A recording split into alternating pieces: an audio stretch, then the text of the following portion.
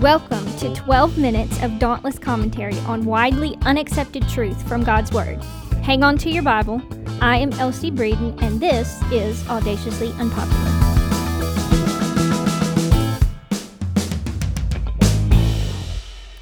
So I'm sure you guys have heard this said maybe more than once in your life, or maybe you have at one point said it yourself. All roads lead to heaven. We're going to explore that logic for just a minute because at first it sounds really nice.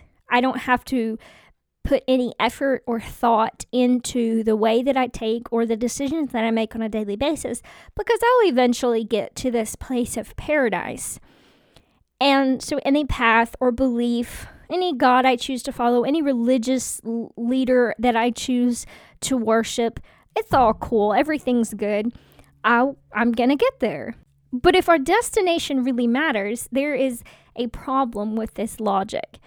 Because if you want to, let's say you want to go home, and so you just get on any road, and it doesn't matter if it's going east, west, north, south, if it's going towards your home or not, eventually you just keep driving on that same road, eventually you'll get home. That's obviously not going to work. Or if you have a specific vacation destination in mind and you want to go to Spain, and so you just go to the airport and you just get on any random plane and expect to end up in Spain. None of us would do that. We know that it matters what route we take. It matters what plane we get on if our destination is important. But somehow in our spiritual life, we don't put as much thought into our destination. It matters what we believe. It matters who we follow. It matters what decisions we make. It matters. All of this matters because our destination matters. We have eternity to think about. This is not just a vacation destination or getting home so you can crash in bed.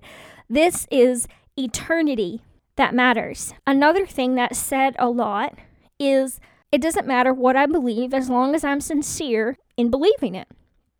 But the Bible says that it matters. And again, if you really care about your destination, if you really care about your eternal destination or the eternal destination of those around you, it matters. Jesus said in John 14:6, I am the way, the truth, and the life. No man comes to the Father except by me. This is the GPS route, if you will, for our eternal destination. If we want to have any hope of spending our eternity with the Father instead of separated from Him, this is the route that we must take. There is no alternative. And it's not a popular message, and it's not something that we like to say because we like for people to feel comfortable. And so we just try to ease it over and, oh, well, as long as you're sincere, as long as you really believe this, then you'll be okay. You'll get to heaven. But that is not the truth of the gospel. The truth of the gospel is there is only one option. And so it matters what we believe. It matters what path we take. It matters what God we serve. In John chapter 3, this is after that Nicodemus came to Jesus, and probably the most famous verse in all of Scripture, for God so loved the world that He gave His only begotten Son, that whoever believes in Him will not perish but have everlasting life. That everlasting life is talking about our eternal destination. So later in that chapter, in verse 36, it says, He who believes in the Son has eternal life, but he who does not obey the Son will not see life, but the wrath of God abides on him. Your eternal destination matters and relies on your belief or not in the Son of God. It says, He who believes in the Son has eternal life. This, again, is the GPS route to heaven, to eternal life, believing on Jesus Christ, the Son of God, who gave Himself for us while we were yet sinners. He died for us to redeem us, to bring us to God, to reconcile us to the Father. There is no other way. Muhammad did not do that for us. Buddha did not do that for us. No other leader or prophet or teacher, no one else can claim that while we were yet sinners, they died for us and then rose again to bring us life. No one else. There is no other option. the rest of that verse says, he who does not obey the Son will not see life. This is, you believe, you have life. You don't believe, there is no life. The only life is found in the Son of God, in belief in him.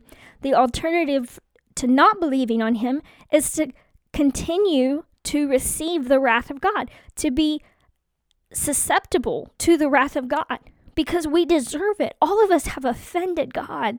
We have broken his commandments. We have turned against him. We have sinned against him. And we deserve his wrath as a punishment for offending his law. But Jesus, no other prophet, no other religious leader or king or anyone, no matter how good they were, no one else stood in the gap between you and the wrath of God and took that wrath for you. Took that wrath that we might be reconciled to God. There is no escaping from what we deserve unless we believe on Jesus. The only option, the only way to get to heaven, the only way for life is to believe on Jesus. In Acts chapter 4, verse 12, it says, there is salvation in no one else. For there is no other name under heaven that has been given among men by which we must be saved. If we are to be rescued from the wrath to come, if we are to be snatched out of the way of the wrath of God when we stand before him on Judgment Day, and we are to be rescued from the wrath that we deserve, we must have Jesus. There is no other name. There is no other one to call on. There's no other one to believe in, because who else has died for us, has taken the wrath of God upon himself and rose again? Who else lived that perfect, sinless life that he may be that acceptable sacrifice? Behold the Lamb of God who takes away the sin of the world. It is only through Jesus. He is the only option. And if you want to be saved, if you want to have eternal life, if you want heaven to be your destination, if you care about your destination, then the answer is Jesus. There is no other way. If you want to live eternally instead of being separated from him, if you want to experience life and life more abundantly, the answer is Jesus. And so whether you're listening to this podcast and you don't know Jesus, I want you to hear this. If you've never accepted Jesus, if you've never accepted his sacrifice or repented of your sin and asked him to forgive you and to make you into a new person, he can do that for you. He can rescue you from the life that you are living and turn you into a new creation in Christ, where old things are passed away and all things are new. And all you have to do is talk to him. That's all. Just talk to him and tell him your heart and repent and call upon him, because there is that name that you must be saved by, and that is the name of Jesus. That name of Jesus that breaks strongholds, that name of Jesus that sets captives free and heals brokenness, that name of Jesus that can save you.